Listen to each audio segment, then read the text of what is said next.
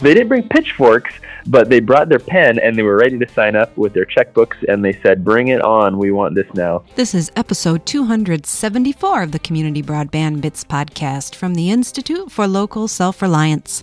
I'm Lisa Gonzalez. Public Utility District 3 in Mason County, Washington delivers symmetrical gigabit connectivity to every customer in its service area. They have no speed, capacity, or data thresholds. You have access to a gigabit regardless of whether you're in a rural area or within city limits, and whether or not you're a household, business, or one of the ISPs that work with PUD3. This week, Justin Holsgrove and Joel Meyer from PUD3 in Mason County spend some time talking with Christopher about how the Public Utility District is working to bring high-quality connectivity to each customer. In addition to describing their plan to build out and manage the network, Justin and Joel share the story of how connectivity has come to be offered from PUDs in Washington. Now here's Christopher with Justin Holsgrove and Joel Meyer talking about Public Utility District 3 in Mason County, Washington.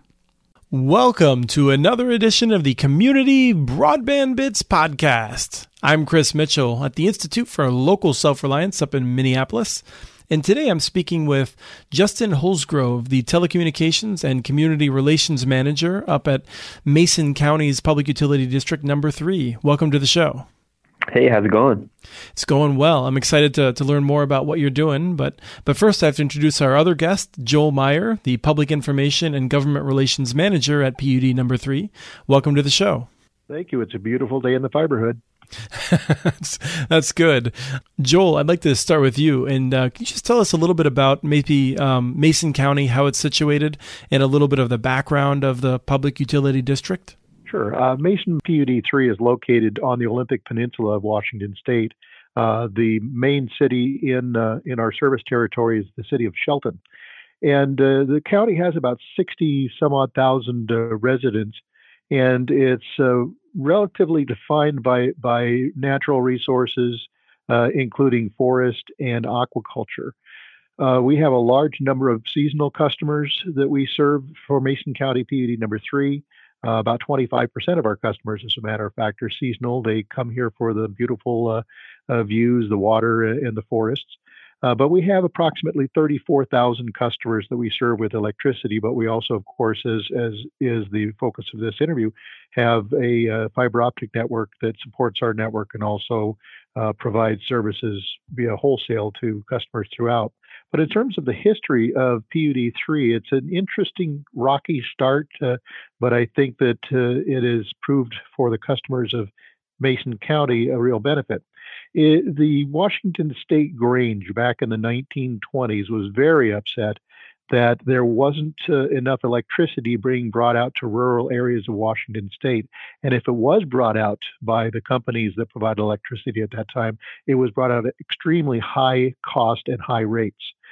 So in the 1920s, the Grange started a petition drive in Washington State, and Washington State's Initiative Number 1, the very first one that was brought to the legislature in the state's history to form public utility districts for electricity and a number of other services that are outlined in the state law. It got onto the ballot and was overwhelmingly approved. Mason County PUD number 3 and its partner were the only county in Washington State that has 2 operating public utility districts within its boundaries, PUD1. PUD1 started service in 1934. PUD3 had to go through a long list of legal challenges until in 1939, we were authorized by the state Supreme Court to start serving customers. And our first customer base was 8 customers. And that's grown over the years as it's gone forth. But PUD3's public utility districts in general, and Mason PUD3 in particular, has always had kind of the long view. What do our customers need to be successful in either their home life or in their businesses? How can we provide better service to do that? And we've just slowly grown our system's benefits and its capabilities to meet that. And in the late 1990s, we started looking at using a fiber optic network to support our facilities. And in 2000, the state legislature authorized us the authority to sell wholesale. But Justin has a lot more information on how we went from there. Yeah, I think it's a really great story when we talk about the origins of public utility districts, how they were formed for the very purpose of bringing a required utility and a necessary utility or an essential utility to the rural communities. In that case, it was electricity. We would take that for granted now. But today, we're looking at that as high-speed broadband as an essential utility. And we're working as a public utility to bring high-speed broadband to communities that are in the rural setting, rural context, that don't have other options for high-speed internet. And we see a lot of parallels between the electrification of rural Mason County, or rural America, if you will, and the high-speed broadband infrastructure being put into rural America. And we're happy to continue our legacy to help support our customers in that way. And Justin, I get a sense that with the utility district, the fiber was probably built first to support actual infrastructure, probably electricity, water services maybe, but the infrastructure that you're already doing.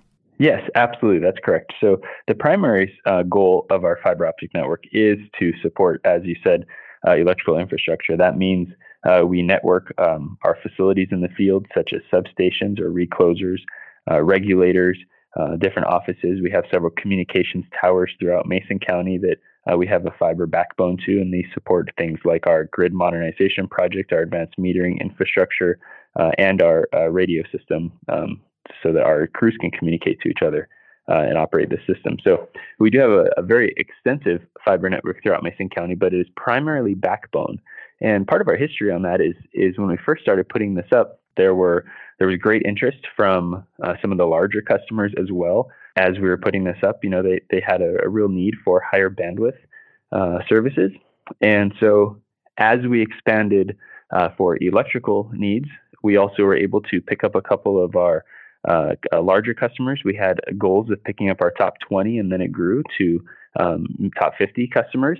We brought our fiber network to areas such as our port districts and throughout our downtown districts. But when it gets into the rural communities, what we found ourselves in is that we didn't have a plan to have a long-term expansion and a long-term plan to serve all customers in a neighborhood, if you will. And so we had to really solve that problem.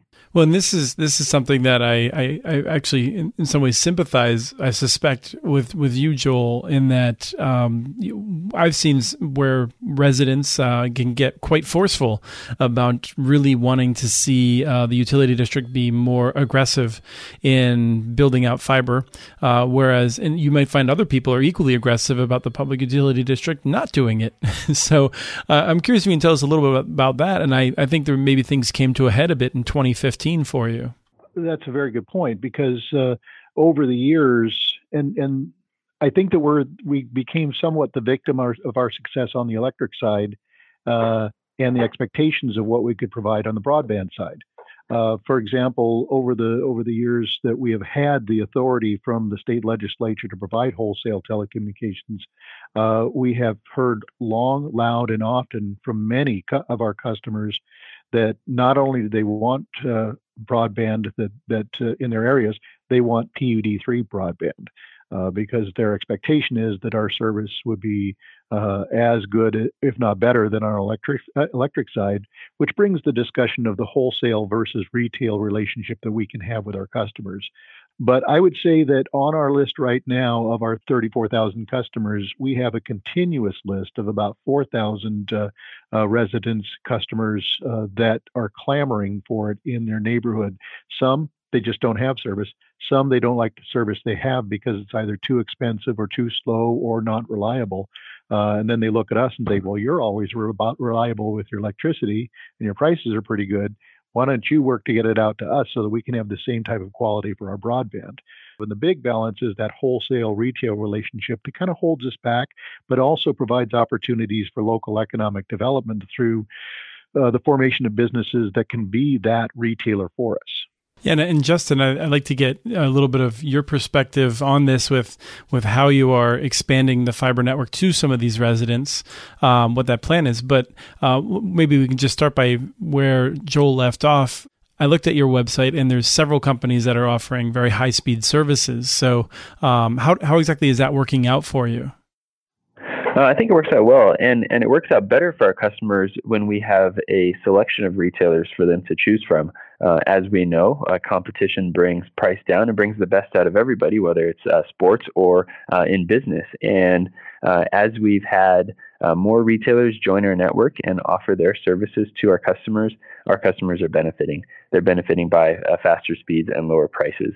And that's one of the things that we really like about our network. It's open access and non-discriminatory. So our customers can choose any of the retailers that are partners with us. And that's a real big win.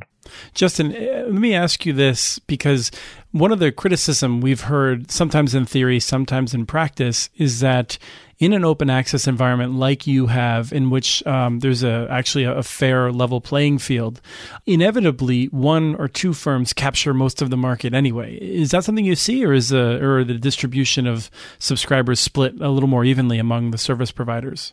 We have a handful of service providers. They all are participating, from my perspective, at a level that suits their business desire.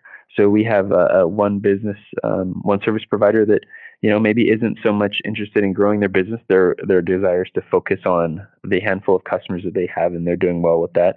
We have another business retail service provider that's been there since the beginning, and they have the majority of the customers because they have maybe a more robust name and the history there. And we have one who's a little bit newer, and they're doing a really good job of being competitive and doing a lot of marketing and advertising about the benefits of fiber all the way to the home. And so they're, as we expand the network, are picking up their share of customers as well. So it seems to work out really well for us. We also have two providers that are focusing on business or enterprise services, and that's a really good niche for them, and that's working out well for them as well. They aren't interested in doing residential, and in some cases not the other way, vice versa. So it seems to work out well.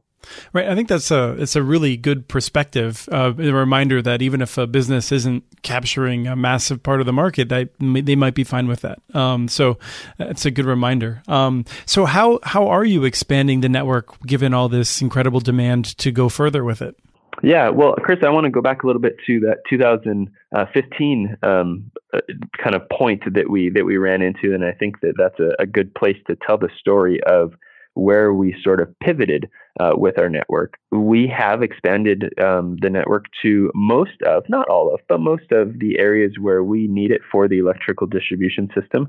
While that's always growing, Mason County is a defined area, and we're pretty well spread throughout there. We've also worked with NoaNet, and we've established several cell phone contracts with cell phone towers, and they have paid to expand the network to some areas as well. So we have a pretty wide spread of backbone.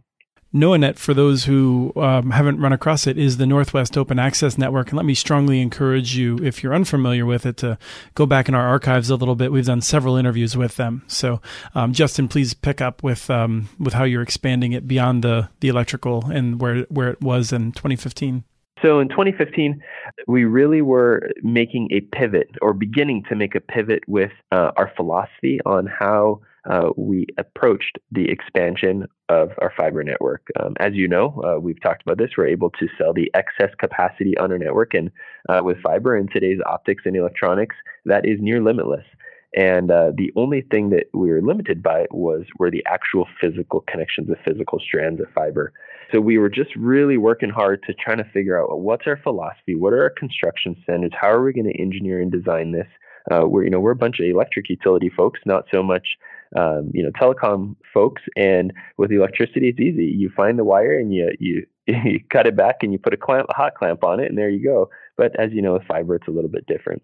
And so as we were exploring on the construction side on how to do this, we were really getting a lot of pressure and interest from our customers to expand fiber to them. Everybody wants it, and they want it now. And so we had a high-speed broadband expo where we invited all customers in. We focused on several areas that were rural, focused on several areas where we thought there may be some possibilities of doing some pilot project expansions. we had over 800 people join us on a Thursday evening, I believe it was, in May of 2015. That's and crazy. They didn't bring pitchforks, but they brought their pen and they were ready to sign up with their checkbooks. And they said, "Bring it on! We want this now." When 100 people show up at a meeting on a Thursday night, that's considered huge. 800 is off the charts. So congratulations and I guess caution. But yeah. I think you're on it there. I don't know that we were so wise with this. It was all part of the process, and the process was necessary. But we had 800 people ready to sign up right now, and that was a big deal. We had a place for them to share their interests, record their address. We had this thing where you could stick a dot on your home location in Mason County, and so we have this large poster-sized chart of Mason County that looks like it has the chicken pox because everybody wants it all over the place. And so we had a bunch of stations that could meet our retailers, the active ones that are on our network, ones that are interested in expanding, see their services. And really, it was a positive step because it made a very clear, it made our customers' interests very clear. They want to see the fiber network expanded. And unfortunately, you mentioned caution. We have this term that we sort of developed around that time called anticipappointment. And this is where people are anticipating something but are disappointed when they can't get it. And that really sort of became the theme of our fiber network. Unfortunately, that was never the intention, but that kind of became a reality. So we went from 2015, from that big kind of landmark event, to really needing to buckle down and get our construction standards figured out. So we tried we had been working on several different distribution models, and we were able to identify a couple of ways that we wanted to go about it. We moved into a distribution hut and an RC terminal, ready to connect terminal model for our neighborhoods, and we focus on areas where there's overhead power or where there's conduit available. And so we built a couple of networks in several of the more densely populated, and I put that in quotations, areas in rural Mason County where they didn't have any other access to high-speed broadband available. So we built these networks, and we're able to work out some kinks with our process and really establish some really good construction and engineering standards, and establish some cost measurables so that we could move forward and look and see what it would take to really roll this out much broader. And so while we were doing that, we also did a survey, and we did a survey with our customers. This past winter, 2016 to 2017, we did a statistically valid phone survey. So asked several questions such as, what kind of broadband do you have now? So we can measure the need. And then we wanted to measure the desire. Are you interested in seeing the PUD expand? And then we also asked, if we expand, are you interested in paying a little more per month on your broadband bill to pay for the cost of the expansion? And the overwhelming answers were, no, we don't have broadband access, or we're not satisfied with it. And yes, we want PUD to build it. And yes, we're willing to pay extra. So that was the part of surveying our customers with that statistically valid phone survey. And then several months later, we did an online survey so that we could give everybody the opportunity to respond if they wanted. We also had a mail-in ballot as well, if you will. And the results were pretty consistent across the board. And Joel, I'd like to bring you back into this. One of the things we've seen with surveys in some of the other public utility districts is a question of whether they want to modestly increase the price of electricity to help finance the cost of the fiber. And it sounds like you're actually focused on making sure the broadband customers alone are the ones paying for the expansion. I'm curious if you can tell us a little bit about your thinking about that. We've seen this question come up again and again at other utilities in Washington State as to whether or not customers, A, want it, B, would be willing to pay extra on their electricity bill to share the costs of bringing the service out. And it's been kind of mixed in the answers and the results. For example, in one study, I remember there was a question about that, and so the utility started to expand. And when they expanded and started talking about an adder on the electricity bill, people suddenly got all excited about it. So it proved that while your survey may say that, the actual implementation may not be as real life. there. So we wanted to make sure that those who would benefit from the broadband service would be the ones that would be actually paying for it, which is their vote, if you will, paying with their dollars that, yep, we want it, we're willing to pay for it, here's my check, that would come through the retailer. So seeing those experiences and also our gut feelings as to how our electrical customers would feel if there was an adder onto their electricity bill for it gave us that kind of weather vane to move us in that direction. And we did. And I think it's really interesting when you start taking a look at the Fiberhood project, which we'll discuss later, that people are voting with their dollars and their feet on this, that they want it, they're willing to pay for it, and will. So, Joel, one of the things that we recently did an interview with Kitsap where they are using a model where the people in a neighborhood can petition the utility to expand it. And I think you're going in a little different direction. Maybe you can explain that model and just enlighten us a little bit about that. There are various funding models that are available through the public realm in Washington State to help fund facility expansion and growth. And most of those tend towards the local utility district, local improvement district type model. They're very, very intricate and cumbersome and take a long time to form and also to close out.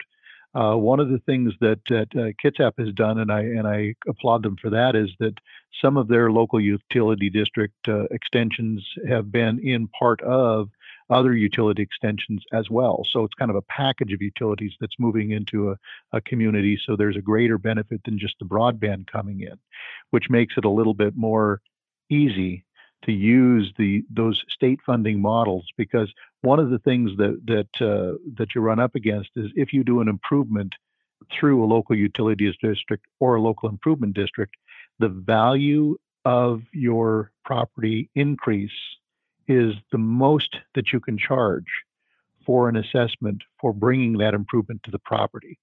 So if the property improvement is $1,000 in valuation, that's all you can charge them under state law. And your extension could cost more than that per customer.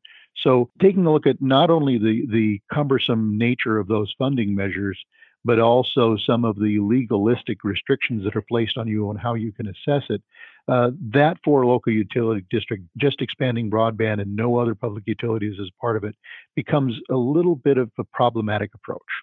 Justin, you want to just dive in and talk about how you've expanded? We were looking at all of these different inputs and pieces of information, from our engineering standards to our customers' desire to the survey responses to the LUD models that some of our neighbors were using. And we decided that there had to be a way to blend all of this together and create a solution that would be able to meet everybody's desire. And that birthed our Fiberhood program. And our Fiberhood program is really quite simple. The PUD has reviewed its service territory and has designated specific boundaries or borders. We have 20 on launch, and that represents the potential to serve several thousand customers. And within these Fiberhoods, we've let customers know that they are up for consideration of potentially receiving a fiber network being expanded to and built throughout their neighborhood. And we partnered with the COS Systems. COOS is what we've been calling it in-house. Systems are out of Sweden, and they have a fantastic software platform that we've been using to communicate and interface with our customers on this. That's the Service Zones platform, right? So our customers log on to our website, pud3.org/fiberhood, and they launched the COS Systems Service Zones application. And all they have to do is type in their address. If their address is within a Fiberhood, then they're able to make a commitment. And once 75% of the customers within the Fiberhood make a commitment, PUD3 will extend fiber and build a distribution network to serve them. It really is quite simple, and it's been very, very successful so far. As I mentioned, we have about 20 Fiberhoods. We launched it in early August, and we have several that are very, very close. One Fiberhood is about 7 signups away, and we have others on its tail. So very excited about that process, and we're looking forward to launching that. I'm curious, the ones that are the most popular, that are the closest to hitting fruition, are they ones that have zero service providers currently, or are they ones who are more, they have an option but they're not happy with it? We didn't qualify customers that have other service provider options in FiberHoods. And so really, if you're a FiberHood, you have a DSL or worse. And so these people are ones that don't have any high-speed broadband options available. We have several providers in Mason County, and we are staying out of their territory for several reasons. The first is we want to focus on those that don't have service, just like that public utility model in the beginning that we talked about. We want to make sure we're providing service to those that don't have it available. We also don't want to infringe upon or overbuild a private company. That's their deal, so they should be working on that. And we also don't want to expand a network very near them, in which case they would then overbuild us, and that's no good either. So we have our focus on customers that don't have other service options. Some of my more aggressive listeners, and myself included, would say, well, I hope that over time you will be expanding your network to everyone. Presumably, it will be up to people themselves whether or not ultimately you are competing with some of the existing providers. Just in the sense that while I certainly agree with you that you want to be careful about respecting the private investments that others are making, to some extent, you may see some negative side effects if you have part areas that have a high quality network and areas that are served but served poorly by a cable company or something. They might get more frustrated. So, in the longer term, I'm curious if you think that you'll be expanding that network into more areas. I would say that in the longer term is a long term for us. We have a very large and very rural community county, Mason County, and there are many, many, many areas that do not have other options. So the work ahead of us is great, and we want to make sure that we are meeting the needs of those that don't have options before we meet the needs of those that do have options or maybe are receiving poor options. So while someday that may change, right now our focus really is on those that don't have options. And I think that that's just a look at Mason County. Our trees outnumber our people by a lot.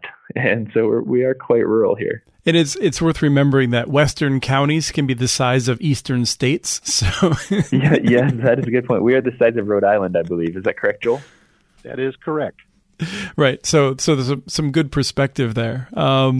That is correct. It's interesting to note when you take a look at the various municipal broadband models throughout the United States that there's a panoply of them. I mean, you've got cities who are given broad authorities by their states to provide a number of services for their citizens.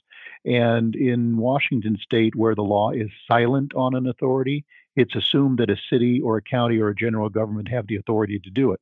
So that's why you see some cities going out and building municipal broadband networks on their own and competing as a retailer because they have authority under it.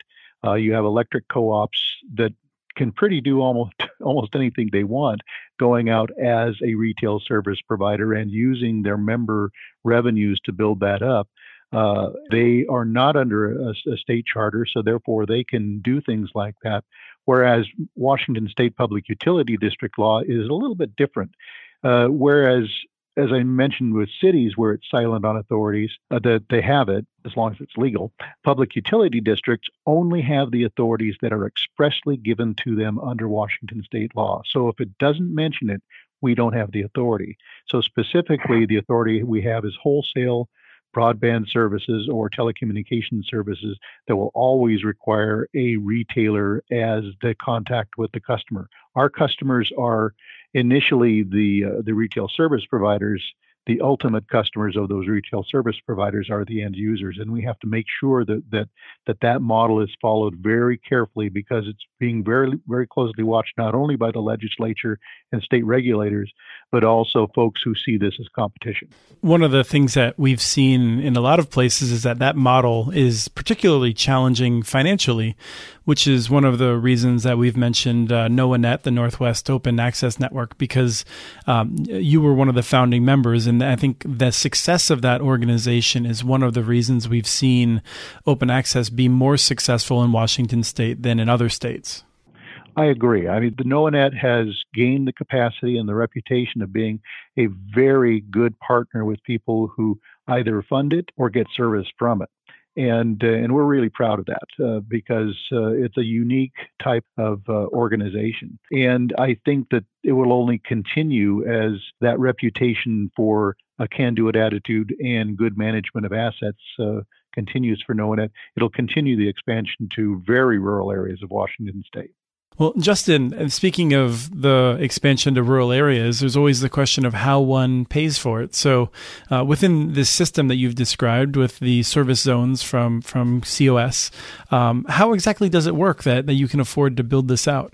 Add that to the challenges of being wholesale only. And as a public utility district, we have to do everything at cost. So there's not a profit margin here. Our revenues need to equal our costs, and that's to the benefit of our customer.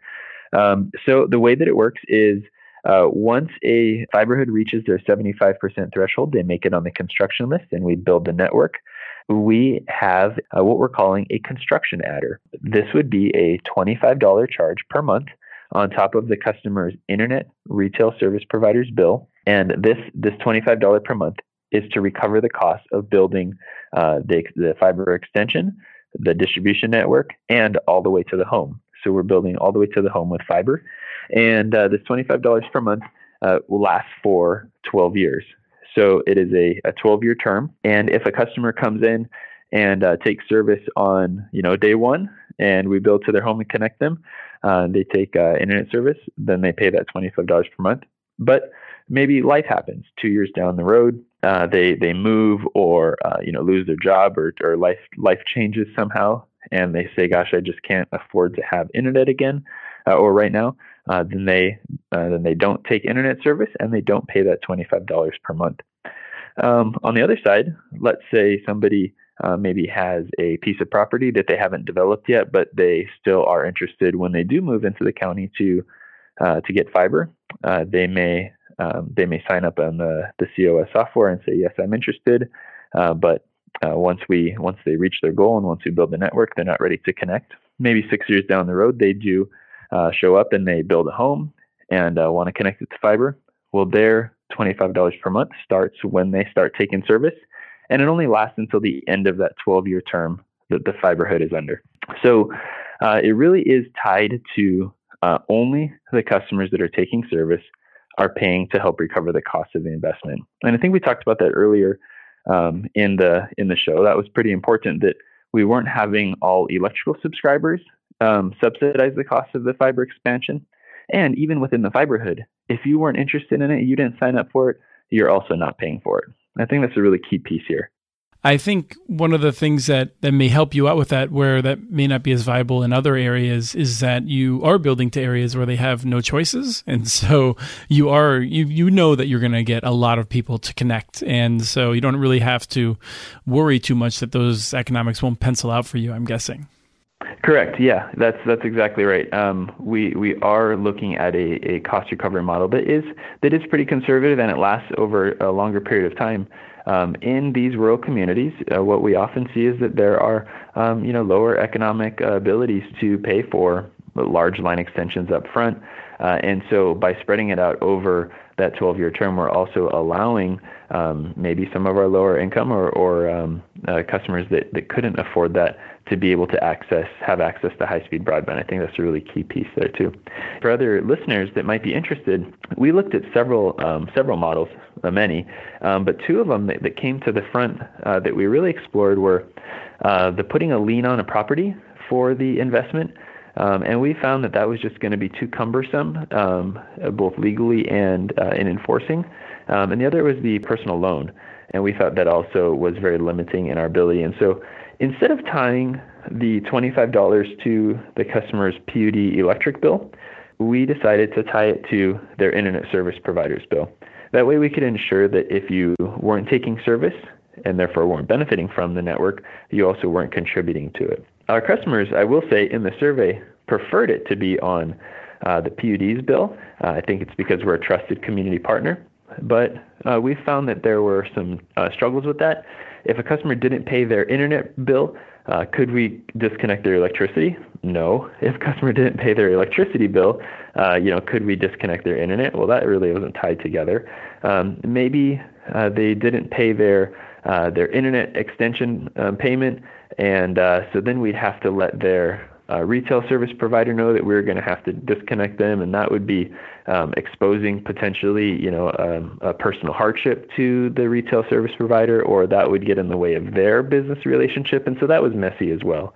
And so we found that putting that $25 construction adder on top of the $35 per month for gig service, which goes to the retailer bill, it just became really clean and a really nice defining line on who's paying for what service.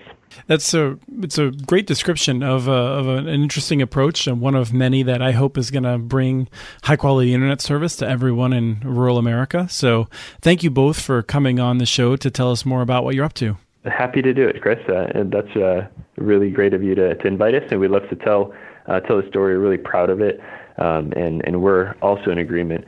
If everybody in Mason County could have a gig up, gig down service through PUD3 fiber, that'd just be fantastic.